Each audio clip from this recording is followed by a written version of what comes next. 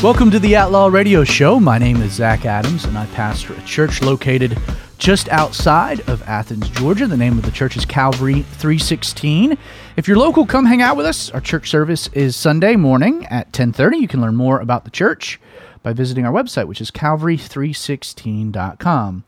I do hope you stay with me over the next hour or so as we seek to do what we always do, and that's deconstruct the negative perception of Christians by boldly and brashly discussing today's relevant topics in an honest and genuine way. Today, the guys are getting it ready. We're going to have Gary Bates, who is with creation.com. Very smart guy. We're going to be talking about creationism, evolution. We're going to be talking about aliens. Again, this is going to be a great illustration of Christians having a conversation about real things in an intelligent, genuine way. So don't go anywhere. We're gearing up to have Gary here any minute. While they're getting things ready, I do want to say that we love to hear from you. Contact information is very simple here on the Outlaw Radio Show. Our email address is info@outlawradio.org. You can also connect with us via Facebook, facebook.com/The Radio Outlaw. And we're also on Twitter. Our handle is @radio_outlaw. If you'd like to submit topics, challenge something that was said on the show, or even just present things that you'd like us to dive into, nothing's off limits.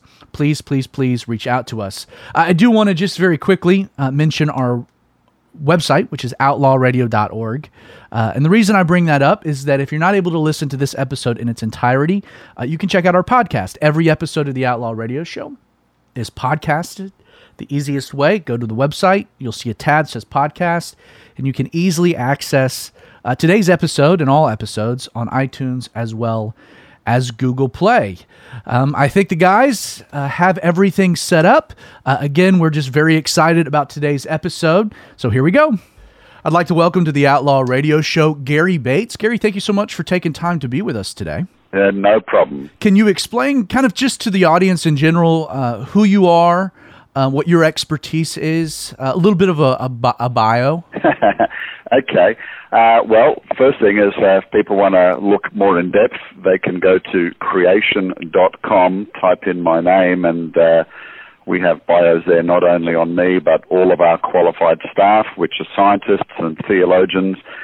And obviously from the name creation.com, we're a ministry that deals with the whole creation versus evolution issue. Obviously, there are only two views in the world about how you and I and the universe came to be. Either God created it, like we read in Genesis 1:1, or you and I are the byproduct of chance random processes of a Big Bang 14 billion years ago. And most people believe, of course, that evolution is science, in quote marks, as, you know, in terms of the same sort of science that builds radio stations and can send men to the moon. But when we're dealing with events in the past, either creation or evolution, we're dealing with alleged historical events, in which case no one was there to see. Personally, I am Australian, as you can hear. I moved to the States in 2009 to head up the U.S. office of Creation Ministries International, and we're a parachurch ministry. We deal or speak in about 330 churches a year alone in the U.S. We go to the church because most people, most Christians, our families have all been educated in the secular realm, and they just are completely unaware, in my experience, that we have loads and loads and loads of scientific, historical, archaeological evidence to support the Bible's history on this issue of origins. I would like to start right there. One of the challenges that I think the church faces is really what you just summarized. Most of us go to public schools, public education, public colleges. We're only getting one half of the scientific story or the presentation of the various theories. And so many Christians are really just ignorant when it comes to what the Bible says about our origin.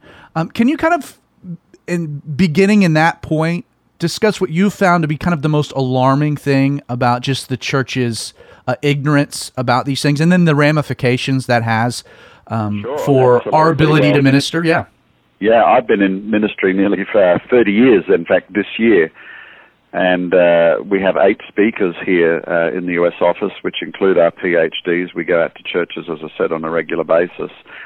The most startling thing is how many parents come up to us and say, you know, what did we do wrong? Our son and daughter were in the church, and then they got to college, and we lost them. And cross-denominationally, stats will show.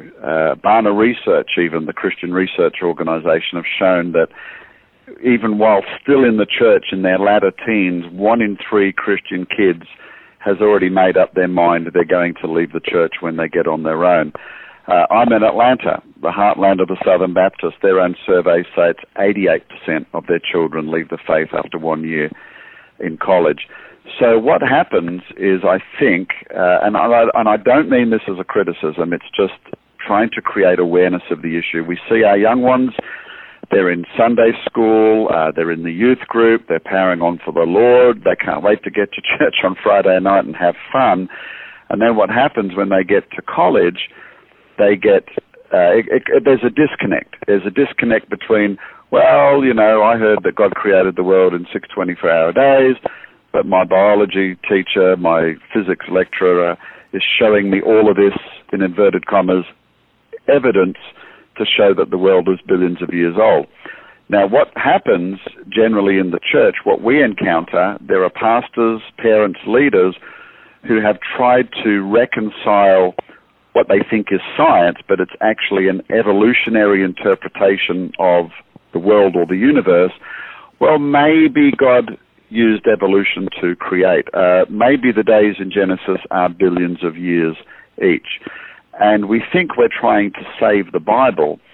But again, and I'm sorry to sound like I'm arguing from authority, in my experience, this actually leads our young ones on the slippery slope to unbelief. And if I could just go on for a couple more minutes, yes, I please. can demonstrate this firsthand. Because as I said, there are surveys, there are books written about this. So 2 years ago, I just took a small film crew and I went on to college campuses around Atlanta. And I stood there, and as the students came past, I just asked 4 questions. And the first one was, were you raised in the church or not? And if they said no, we let them move on. We wanted these kids that said they were raised in the church. The next question, out of all of these hundreds of kids we surveyed, by the way, over multiple campuses, I said, creation or evolution, what's true? That's all I asked. And out of the hundreds of students, and these were kids who were raised in the church, only 5 said they still believed in biblical creation. So the next question was, when you were in the church, did your pastors, parents, leaders, anybody show you the wealth of scientific evidence we have to support biblical creation? Every single student who was raised in the church but now believed in evolution, every single one said they'd never been shown any evidence. The handful of kids who still believed, each one said they had been shown evidence. And so the last question was, do you still attend church or not? And all those students who now believed in evolution that were raised in the church, except for one young man, and we put him in our video to show that we were not stacking the deck, no longer attends church today. The handful of kids who were taught biblical creation or even just exposed to it, every one of them still attends church. And later on, when I'm talking to them and questioning them, it's not even that they got all the answers, but by having a creation presentation or being shown information or even being exposed to websites like ours, creation.com, which has over 12,500 articles, they knew there were answers if they ever got challenged. They knew there was somewhere they could look. And so, like you said at the beginning, when they get to college, only hearing one view, most of the emails we get, people think, we don't have answers. That's the problem. They think Christianity is just a blind faith, and there's no real-world evidence to support what we believe. What would you say is the biggest fundamental flaw in the theory of evolution? Like the easiest thing to poke a hole in? Well, let me deal with one that's arguably the most controversial, which is the age of the Earth. You know, they say the Earth is 4.5 billion years old, and we get a biblical age, clearly even in the New Testament when Jesus says in Matthew and Mark that they were there at the beginning of creation. We can look at the genealogies in the Gospels of Luke. You can trace Jesus' ancestry all the way back through Solomon and David and Abraham and Adam, and they were there at the beginning. and then we have the chronogenealogies in Genesis 5 and 11, and we most certainly only get a creation date of about 6,000 years ago. And so you can see there immediately there's a huge disparity, and the problem is people say, well, most people wouldn't say billions of years unless there's scientific evidence. So every time I or my speakers go to church and well-meaning Christians come up and say, why are you so dogmatic about the age of the earth? I simply turn around and ask them one question. Tell me why you think the earth is old. Tell me why you think it's old in terms of billions of years. And in all of these years, I've never had a single lay Christian turn around to me and tell me why they think the earth is old. They've just accepted the secular evolutionary interpretation. Then I have to point out, and I say, so what you're doing is you're listening to non-Christian scientists, right, who don't believe in God, and listening to their interpretation and then trying to apply that interpretation to Scripture. So what would be the scientific evidence for a biblical understanding of the age of the earth being around 6,000 years old? So those students I interviewed in that campaign, and by the way, if people want to have a look, they can go to creation.com/fallout. They can watch a 2.5-minute trailer. Afterwards, I said to them, what is your best evidence that you think evolution is true? 90% of them said the fossil record. 90%. Then they said things like human-chimp DNA similarity, which is actually a 30-year-old argument that's now known to be incorrect, and even the evolutionists know that. So guess what? It's still being taught in our colleges. And then they'd say things like genetics, changes in creatures, which creationists accept as part of the creation model. But when they mean the fossil record, so we've all seen those pictures of the geologic columns in our textbooks. You've got these epochs down the side. You've got the Cretaceous period, and down at the bottom you've got the Precambrian and the Cambrian. They're based generally upon segments of rocks, for want of a simpler explanation. So bunches of geological strata, and then in that strata they generally find fossils according. So they think that is an evolutionary interpretation of millions of years of time represented by the rocks, and then the fossils is a record of evolutionary development biology on the earth. But that is the easiest thing for us to explain as creationists, right? Because the Bible says in Genesis 6 there was a global flood. Hundreds of tribal people groups around the world who do not have a Bible have stories and historical hand-me-downs of a worldwide flood that destroyed the earth, and a handful of people and animals were saved. And they've all got corruptions of that ideas because they don't have the Bible. And then we've got modern events. In fact, this was one of the things that turned me from an old earth evolutionist into a Bible-believing creationist, was the event at Mount St. Helens in Washington State in the 1980s when Mount St. Helens exploded, and within hours it laid down very complex, layered geological formations. So catastrophism can lay down the same sort of geology that evolutionists interpret as millions of years. So when I say to Christians, why do you think the earth is old? No one ever mentions the geologic layers. I think it's radiometric dating or something like this. So we, as Christians, actually have an eyewitness account written down, passed on to us, obviously, from Noah and subsequent generations. Evolutionists don't have any eyewitness record that geologic strata was laid down millions of years ago. And we now know that geological strata can be formed quickly.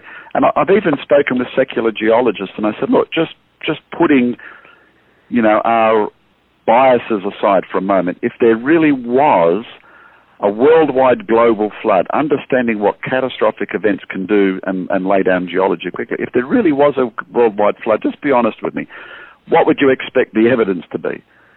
And we kind of get to the agreement we'd expect to find, thousands and thousands of meters of sedimentary layers with dead things in them. Well, guess what? You go digging in your backyard and get further down enough, you'll find lots of geological layers with dead things in them. They say millions of years of Earth's history. We say it's evidence of Noah's flood.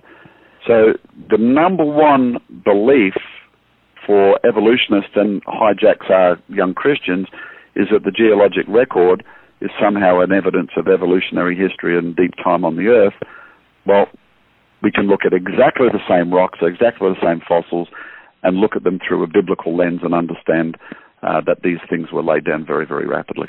From your expert position, just doing this for years and having the type of conversations you've had over really a wide spectrum of various fields and scientists, etc., what are some of the biggest misconceptions that the secular world and even those sitting in our own pews have of creationism as a whole? And I know that's very broad, but what are the biggest misconceptions you've found? The biggest misconception is that we don't have any evidence to support what we believe. And, most Christians and evolutionists have actually never, ever heard a decent creationist presentation. And that's why our ministry is a little different to most of the other creation ministries out there, is that we're very much a bottom-up, not a top-down approach. We don't presume that Christians understand. But when I go to church on a Sunday morning, or one of my speakers, and we talk to Christians, we're there to present the evidence. And those Christians are not at church on Sunday morning to hear Gary Bates. They're there because it's church. And then what we find is, after hearing a 45-minute presentation, the lights go on. They didn't realize that there's all this evidence to support the Bible. And moreover, that adding millions of years and or evolution to the scriptures violates the gospel. And let me explain why that is. Because, as I said, the Bible clearly teaches a thousands of years old time frame for creation. If we accept the secular interpretation of the geologic column, even if you don't believe in millions of years, if you try to add even if you don't believe in evolution, if you try to add millions of years to the scripture, the millions of years comes from the rock layers. Well, when I said there's fossils in those rock layers, that's actually a record of death. We see diseases, cancers. And so if Adam and Eve only lived a few thousand years ago, the only place you can put that geologic column from a secular interpretation of it is beneath them. So Adam and Eve would have been stood on this fossil graveyard of millions of years of death and suffering of history, and then God says at the end of day 6, it was very good. There's the theological problem. So just to recap, even if you don't believe in evolution, but you add millions of years to the scripture, the millions of years comes from the rock layers, there's death in that rock layers, we've just put death before the fall, and that creates a gospel problem. So the first misconception of creationism is that there is evidence to support the position. Let me ask, is there scientific consensus? Because you hear that all the time. Well, there's forget about creationism, because no serious scientist believes in that stuff anyway. And you'll get that on the university, almost if you bring up a question laughed off the stage. Is there scientific consensus pertaining to evolution, and does that tie into these misconceptions about creationism? Yeah, it does. I'll give you an example. Evolutionists say in their biology classes, look, you can see evolution happening. Creatures change over time. Look at all the different dogs. Look at all the different horses. Now, dogs do change. You can get Chihuahuas and Great Danes, but they're variation in what the Bible calls a created kind. And so modern scientists have developed a classification system which they call species. So, for example, lions and tigers have been classified as separate species, but actually lions and tigers can hybridize. They can breed. Every single member of the cat family can interbreed. So can the horse family. Right? So if you look at human beings, the Bible says that Adam and Eve were created, and we look at all the changes we see in human beings, what we think are racial differences. But the differences in our human genome amongst all peoples all over the world are less than 1% of our DNA. So we actually have now, because of modern science, demonstrable examples where evolutionary predictions or evolutionary paradigms have been falsified. They're absolutely wrong. Darwin, he believed that the so-called black races were more primitive, but you know what? As I said, we're more than 99% genetically similar, all people on this planet. And when creatures change over time, just imagine. So just imagine you've got let's use dogs, because everyone's familiar with dogs and we can artificially breed dogs. If we've got dogs with short fur, medium length fur, and long fur, and we've got variation within a population, and the environment gets cold, or we throw them into somewhere like Alaska, the dogs with long fur will survive. And they go, wow, look, that's evolution. Now, that's called natural selection, which is real, but nature can only select from what is already present in the population. There were already long-furred dogs, so when they reproduce, they'll only produce dogs after long fur, and that population gets specialized, speciated, where the word species comes from, to its environment. But for evolution to be true, Zach, you've got to turn pond scum into people. And that requires encyclopedias worth of new genetic information to be added. Evolutionists say natural selection plus mutations are a copying mistake in the genome, are the mechanism. But what I've just given you an example of is when nature selects long-furred dogs, you've now culled the genetic information for short and medium fur from the population. So what we actually see occurring in the real world is a loss of genetic information when creatures can become specialized, not an increase in genetic information. It's the opposite of what evolution requires. And in fact, every organism we've looked at, including human beings, something is occurring known as genetic entropy, which means every generation is increasingly becoming more mutant than the one prior. Our human genome is decaying, and natural selection cannot arrest the decline. Again, scientific evidence to show it's the opposite of what evolution predicted, and also what we see, real science, observable, testable, repeatable stuff in the real world. With the 5 minutes that we have remaining in this block, I want to take a step back and just kind of look at all of this from a more macro perspective. Why do you believe that there is such a rejection within our secular culture, within progressive science, the scientific community? Why is there such a rejection of creationism and intelligent design? What's the core motivation when there being an intelligence behind all of this seems really rational and logical, and yet it's so adamantly rejected and ostracized? Well, yeah, absolutely. Look, I mean, this is very simple. Even though I've been talking about scientific stuff, Zach, it's not about science. It's about whether there's a God or not. A wise man once wrote, "There's nothing new under the sun." I'll give you an example. You've probably heard of Professor Richard Dawkins. He's the world's most prominent Darwinian evolutionist, former professor for the public understanding of science at Oxford. His books become Amazon bestsellers. He's a consultant to the British government. Some years ago, there was a movie called Expelled, and he was interviewed on that. And Ben Stein talked to him. Now, this is Dawkins, who wrote a book called The Blind Watchmaker, which was a parody or refutation of a well-known creationist a couple of hundred years ago called William Paley. Paley said, if you saw a watch in the sand on the beach or a clock, you would not think that the actions of the wind and the wave and the sand had produced that. He said you'd see complex mechanisms and you'd see design. Well, Dawkins says, no, given enough time and chance, the actions of the wind and the wave could produce it. It's a bit of a silly argument, but that's what he believes. And so when he was questioned on that movie Expelled by Ben Stein at the end, Ben Stein was kind of challenging him over that and saying, look, we now know the genome is incredibly well designed. Dawkins has even said, biology is the study of complicated things that appear to be designed, but are not.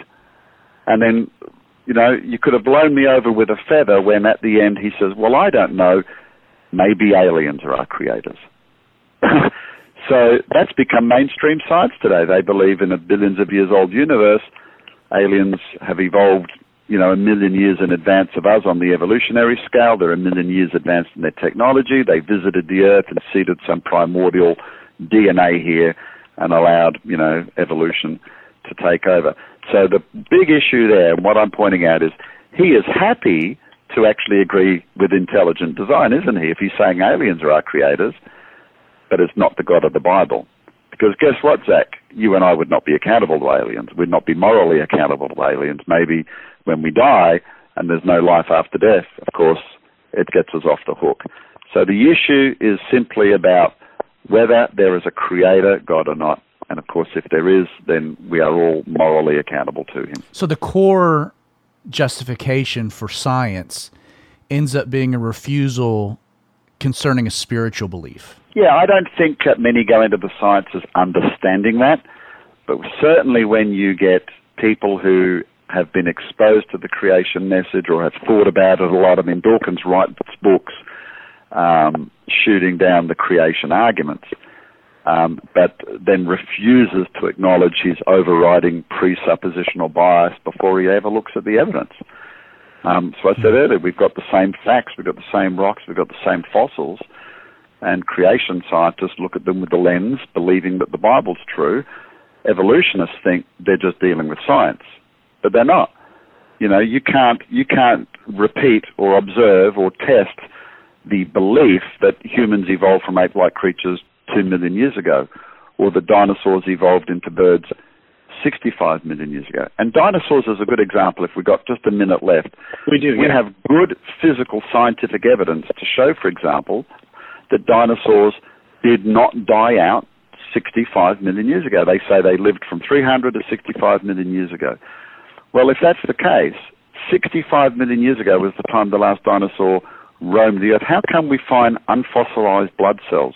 How come we find ligament, flesh, unfossilized DNA in dinosaur fossils that are supposed to be at least 65 million years old?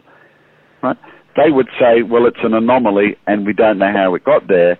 That still doesn't refute the idea, or in their case, the belief that it's 65 million years old. I think it does refute that, and it fits in with the creation, the biblical account that creation was a few thousand years ago. Well, if that's the case, you might expect to find dinosaur tissue, flesh, and blood cell, unfossilized blood cells in fossils, if they're not millions of years old and they're only thousands of years old. Well, you've been listening to the Outlaw Radio Show. Gary Bates here, our guest. Gary's going to stay with us for the next block, so don't go anywhere. We'll be right back. The biblical account of creation is one of the most foundational doctrines that we need to understand as believers in Jesus Christ. Today, Pastor Zach Adams has a very special guest on the Outlaw Radio Show, Gary Bates of Creation Ministries International. You can learn more about Gary Bates' ministry and the rest of the team at creation.com. Again, that's creation.com. Don't go anywhere. Zach will be back with part 2 of his interview of Gary Bates of Creation Ministries International.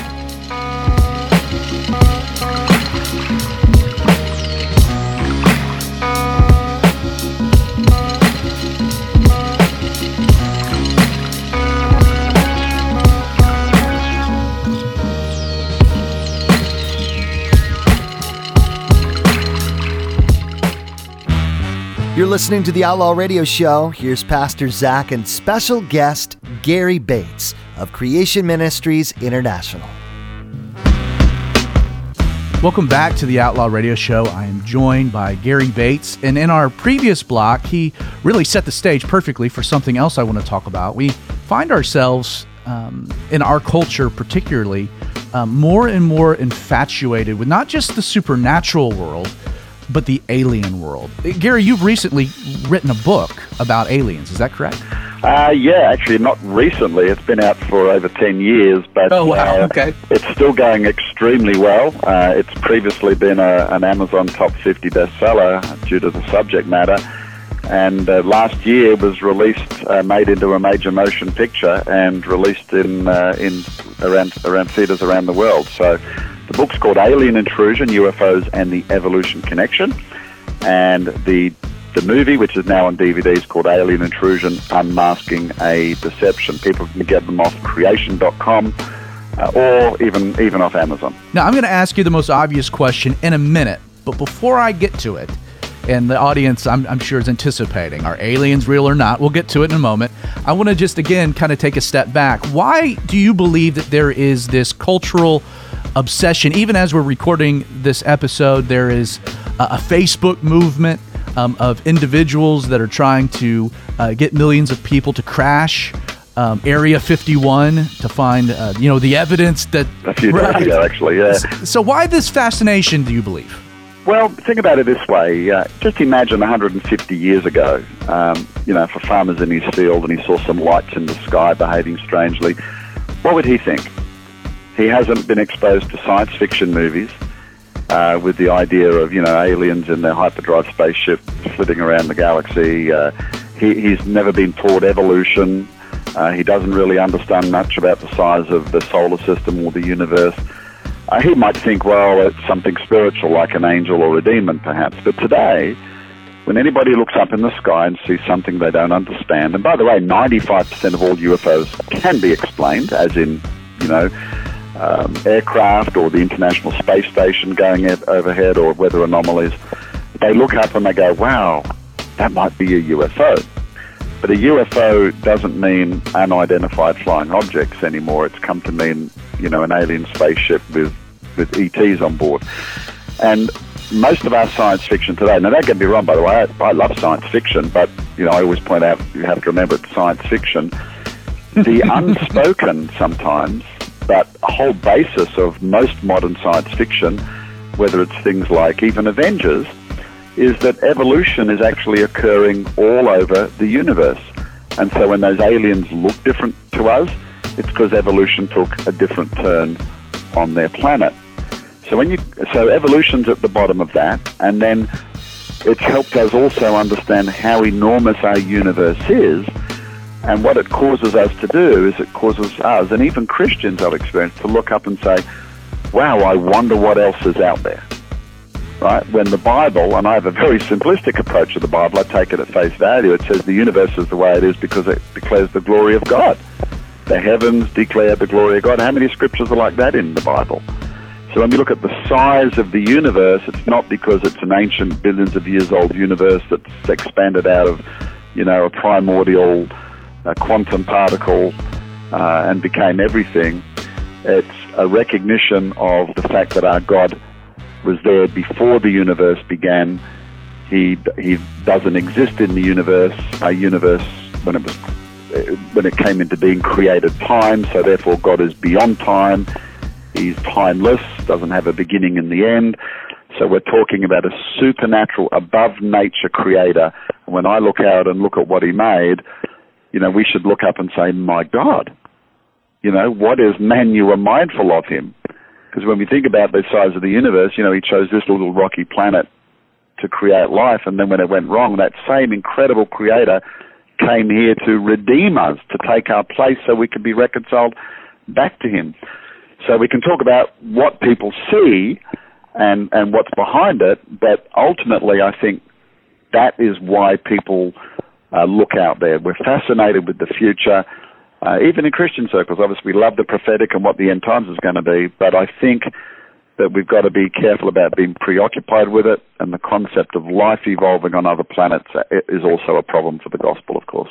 I don't consider myself conspiratorial. You mentioned in the previous block that one of the scapegoats that Dawkins has been employing, and I've heard others, is that, we're incorporating alien life as now a justification for an evidence of evolution that lacks one.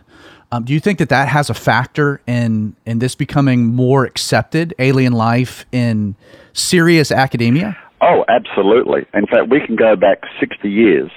I wrote an article in 2003 on creation.com celebrating the 50th anniversary of the discovery of the DNA molecule by Francis Crick and James Watson.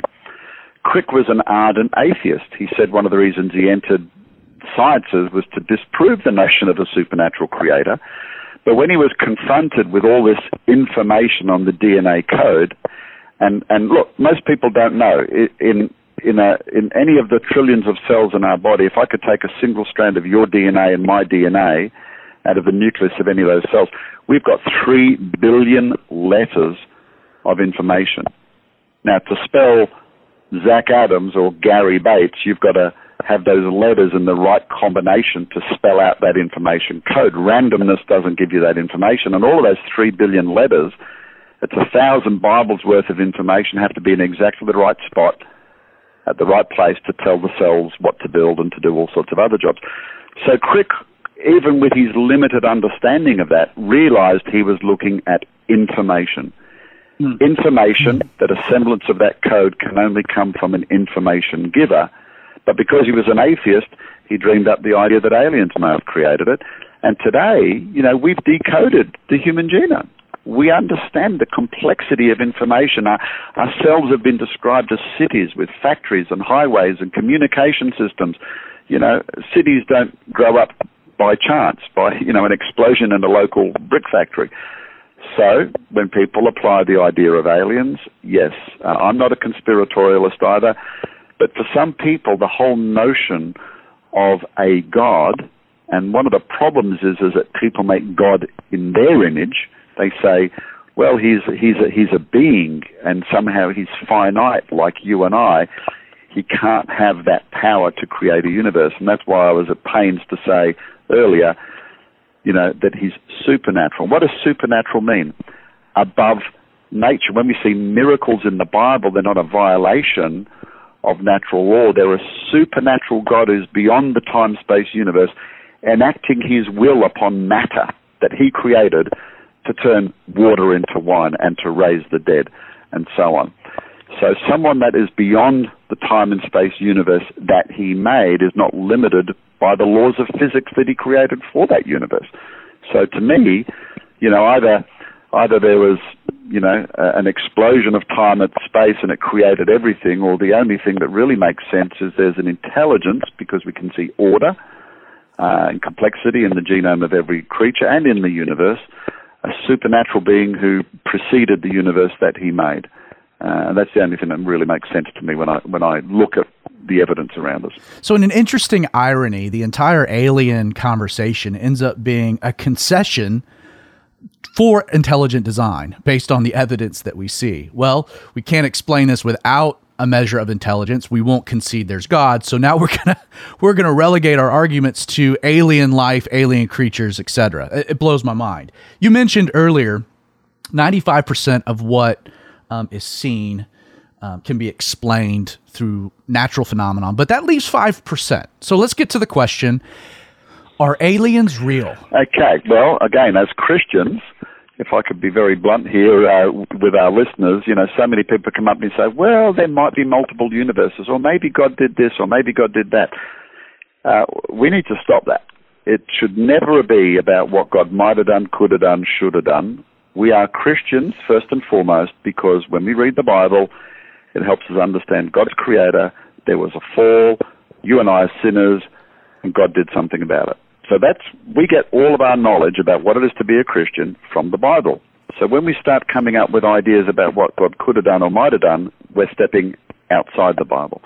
And if we have a Bible-first approach, it's very clear that the Bible does not allow for aliens. Now, most Christians struggle with that, and the reason is because of the size of the universe. Again, well, why would he have created it so big just for us? Again, we're putting God in our image. It's not big to him if he's the one that created it. But let's work through a few gospel or a few passages. In Genesis 3, the fall, okay, when God created the heavens and the earth, it affected the heavens and the earth. We know that because at the end of time, when God destroys this creation, he's going to say, it says, the heavens and earth, the same ones that he created in Genesis 1, are reserved for destruction. So there are no unfallen parts of our universe. So Adam's sin, and subsequently ours, because we've inherited that sin nature, have affected the whole of creation. That's why God's got to make a new one. So just imagine this, Zach. If God, I often say, if God created Vulcans out there, poor old Mr. Spock and his counterparts get diseases, cancers, die because of what Adam did. Here's another problem for them. To these sentient, intelligent, morally self-aware beings like Vulcans, okay, is they can't be saved. Because you've got to be a descendant of Adam to be saved. Jesus was the last Adam because he came to overturn the effects of the first Adam. It says in Isaiah, Jesus is our kinsman redeemer. In Hebrews, it says it's not angels he helps, but Abraham's descendants. So you've got to be a descendant of Adam to be saved. So we are Christ's bride throughout eternity. He's not going to be crucified and raised again on another planet. The Bible says Christ died once for all. So summing up, the heavens and earth have been corrupted by sin. God's going to create a new heavens and earth. So aliens who've been affected by the curse through no fault of their own, they can't be saved because they're not descendants of Adam, are going to get rubbed out at the end of time when God restores it all. And that would make God unjust to punish these sentient, self-aware, intelligent beings, the type of intelligence that can build hyperdrive spaceships and visit the Earth if people think God created UFOs. And, of course, that's something he's not. But people listening might say, well, hang on, he's wrong because I've seen something or I've had an experience. And you know what? Many people have.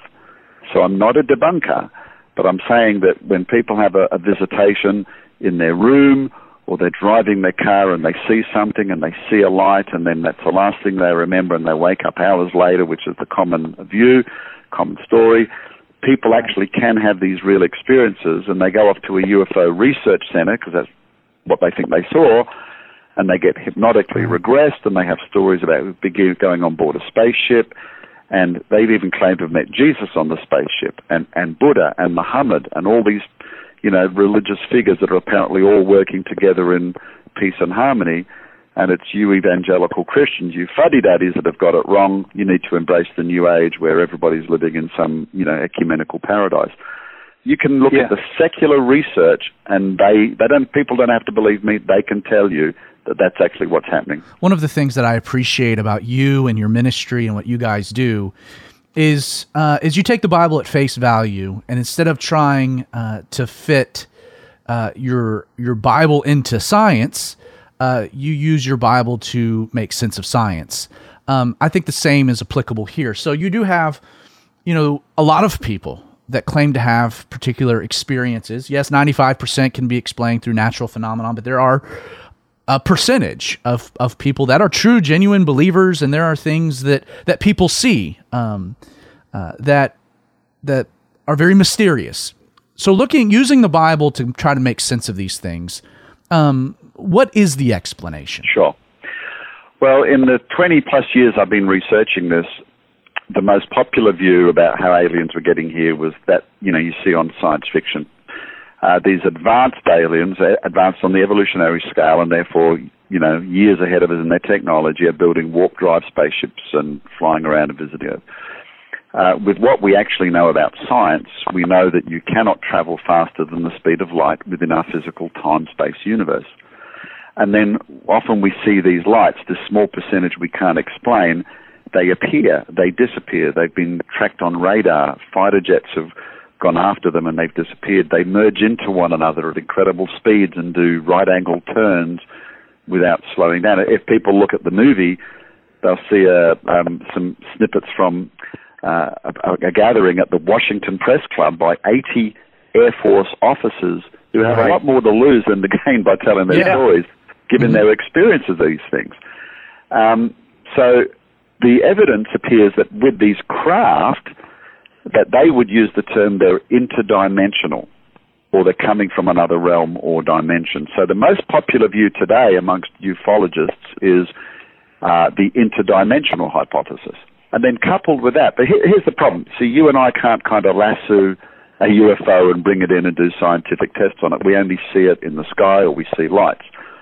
But there's an area where a poll once claimed that up to 4 million Americans had been abducted by aliens. And I said earlier, their experiences can be real. And when these people go looking for help, sadly, they've even gone to the church because a lot of us have a bit of a Christian background, and it's so weird that we don't know what to do with it. And we go, well, it's all demonic or something like that, which it may well be. But by saying that, you've kind of just shut somebody down and not validated their experience.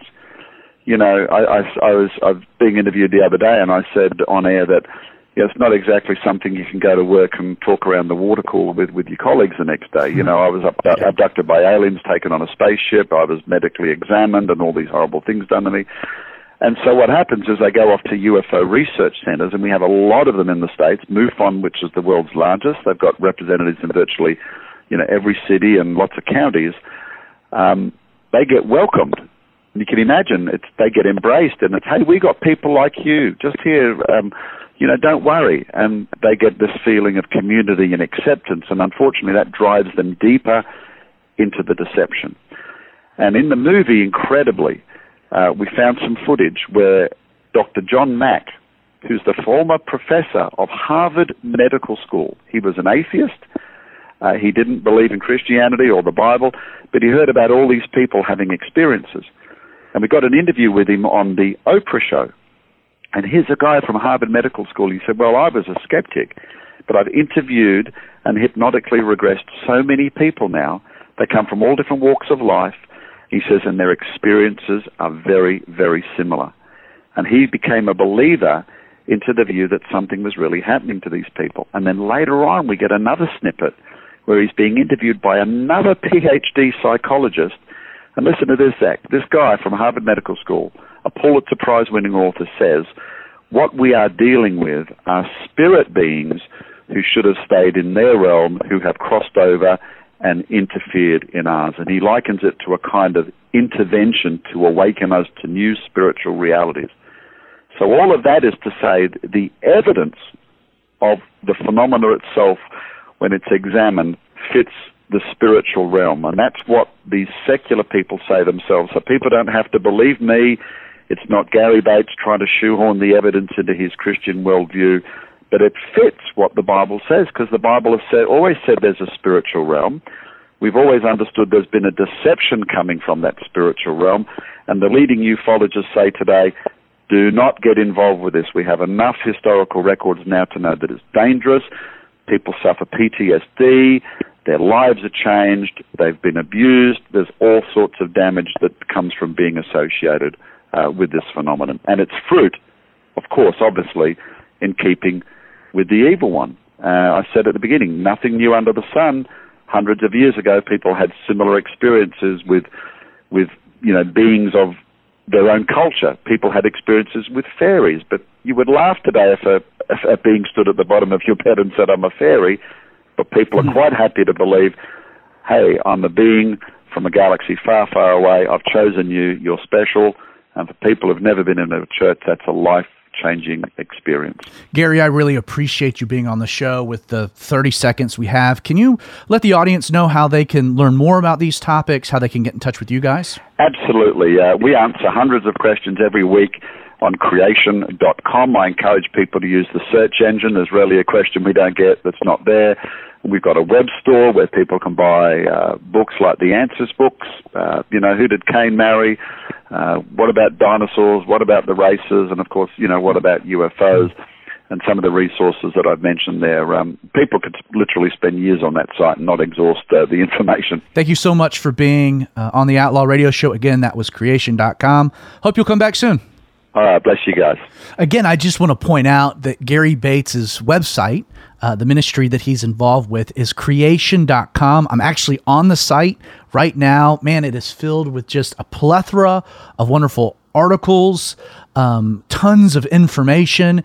And so if you're dealing with evolution, creationism, aliens, everything in this realm of topic, man, I'm telling you, a great resource. Just go creation.com. Super easy to find. Creation Ministries International. Also, just want to take a minute, and he didn't ask me to do this, but I just want to reiterate, Amazon.com, go search for Alien Intrusion, UFOs, and the Evolution Connection, a book written by Gary, who did a bunch of research on this particular topic, unpacking this baffling phenomenon. It is a fantastic book, one of Amazon's top 50 bestsellers. Again, Alien Intrusion, UFOs, and the Evolution Connection. Check out the book. Visit the website, creation.com. Well, you've been listening to the Outlaw Radio Show. If you liked what you heard, I want to encourage you to do two things. First, contact your local Christian radio station and tell them you're thankful they're carrying this type of programming in your community.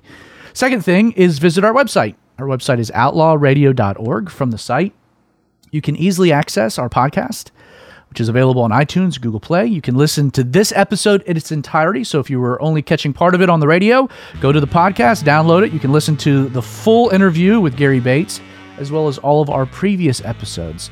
Finally, it's very important to us to connect with you, the listening audience. There's 3 ways that you can reach out to us: Twitter at radio_outlaw, email info@outlawradio.org, or follow us via facebook.com/The Radio Outlaw. Once again, I'm Zach Adams, and I hope you join me again this time next week for the Outlaw Radio Show.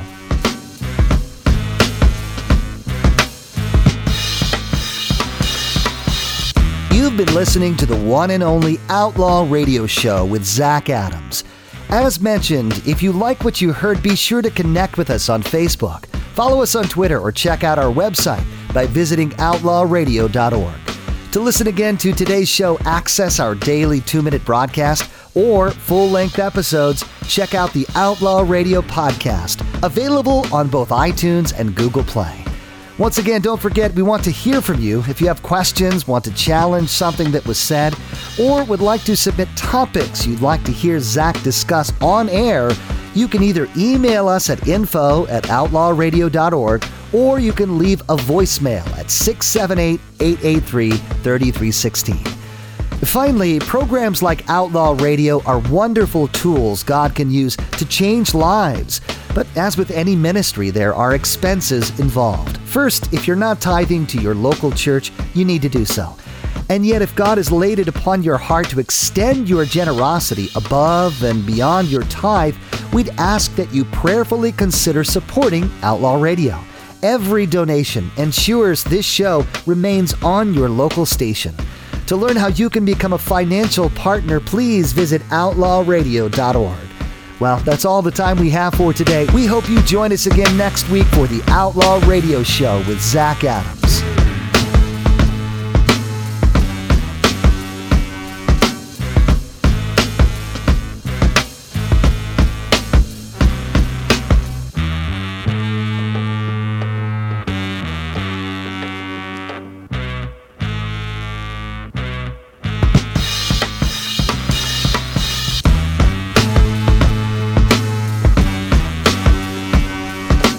Outlaw Radio is a ministry of Calvary 316 in partnership with His Productions.